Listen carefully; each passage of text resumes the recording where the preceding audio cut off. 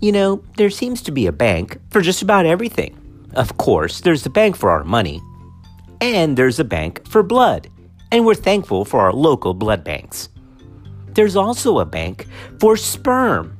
And that's a vital part of some aspects of assisted reproductive technologies.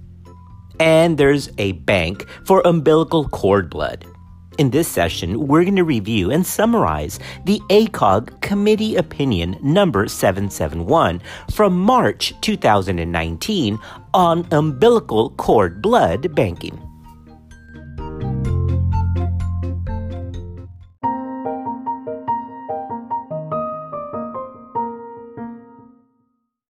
Historically, umbilical cord blood had no identified value and was disposed of with the placenta. Umbilical cord blood is now known to contain hematopoietic stem cells that have the potential for some life-saving benefit. Now, when used in hematopoietic stem cell transplantation, umbilical cord blood offers several distinct advantages compared with bone marrow or even peripheral stem cells. The predominant disadvantage of umbilical cord blood is that there is often a low yield of stem cells per unit. Once again, there's often a very low yield of stem cells per unit. According to the college, only about 8 to 12% of umbilical cord blood units have sufficient cell volume for transplant to a person who weighs 80 kilograms. However, the use of combined units of umbilical cord blood allows for the expansion of umbilical cord blood volume and increased number of stem cells, and this can be used for adult hematopoietic transplants. Now, most patients undergoing umbilical cord blood transplantation are adults who lack an HLA-matched donor. Umbilical cord blood stem cells are also being studied in the areas of regenerative medicine and even in the area of infectious diseases. According to the college, there are two types of banks that have emerged for the collection and the storage of umbilical cord blood. The first, of course, are public banks, and the second are private banks. Now, in general, a private umbilical cord blood bank is a for-profit company that allows storage of umbilical cord blood for personal use. Now, in contrast, public umbilical cord blood banks offer gratuitous cord blood banking for individuals who meet the donation requirement. Public banks generally are supported by federal or private funding, which allows them to provide collection and storage at no cost to a family. Now, unlike private banks, public cord banks do not allow directed storage. This allows the umbilical cord blood to be available to all patients for transplant. In other words, it's for allogenic umbilical cord blood transfusion and not uniquely available just to a specific person or a specific family. Now, the benefits and limitations of public versus private umbilical cord blood banking should be reviewed with patients because they serve very different purposes. Regardless of whether the patient chooses a public or a private bank, there's some important misperceptions or misconceptions about umbilical cord blood banking that we have to review right now.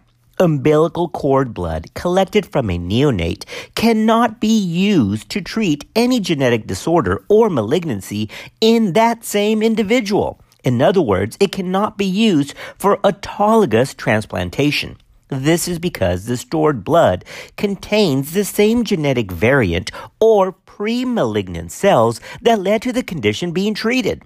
The estimated lifetime probability of an individual to develop an indication for autologous umbilical cord blood transfusion is about 1 in 400 to 1 in 2,500.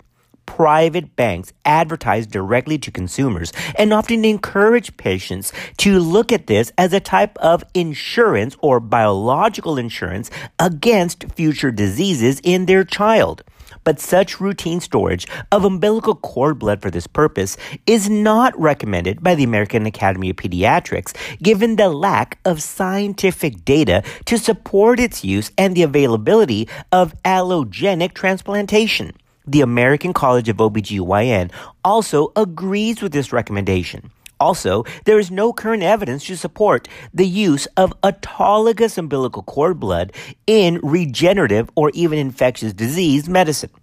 So the current indications for umbilical cord blood transplantation are limited to select genetic, hematological, and malignant disorders.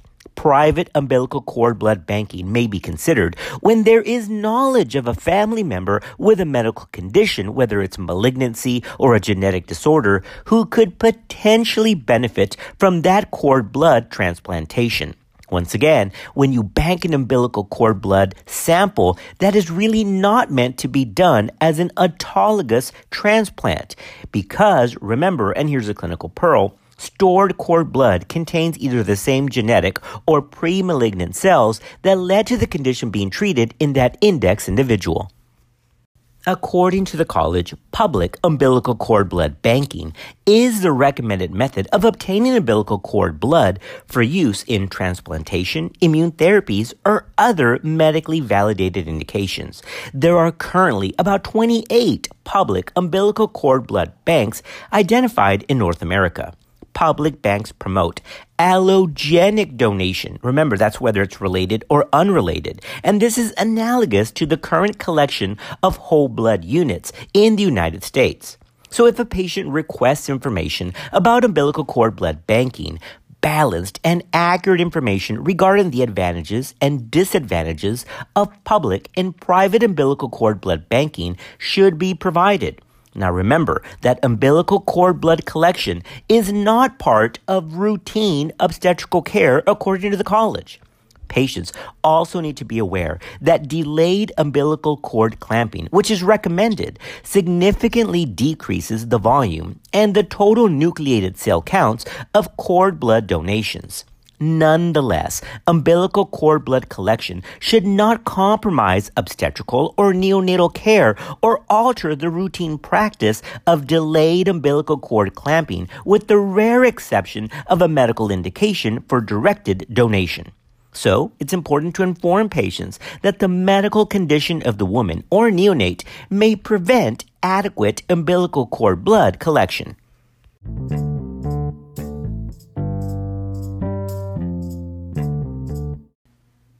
So, there it is. Although private cord blood banks advertise directly to the consumer that private cord blood banking provides a type of biological insurance, that actually is not the recommendation from the American Academy of Pediatrics and the American College of OBGYN.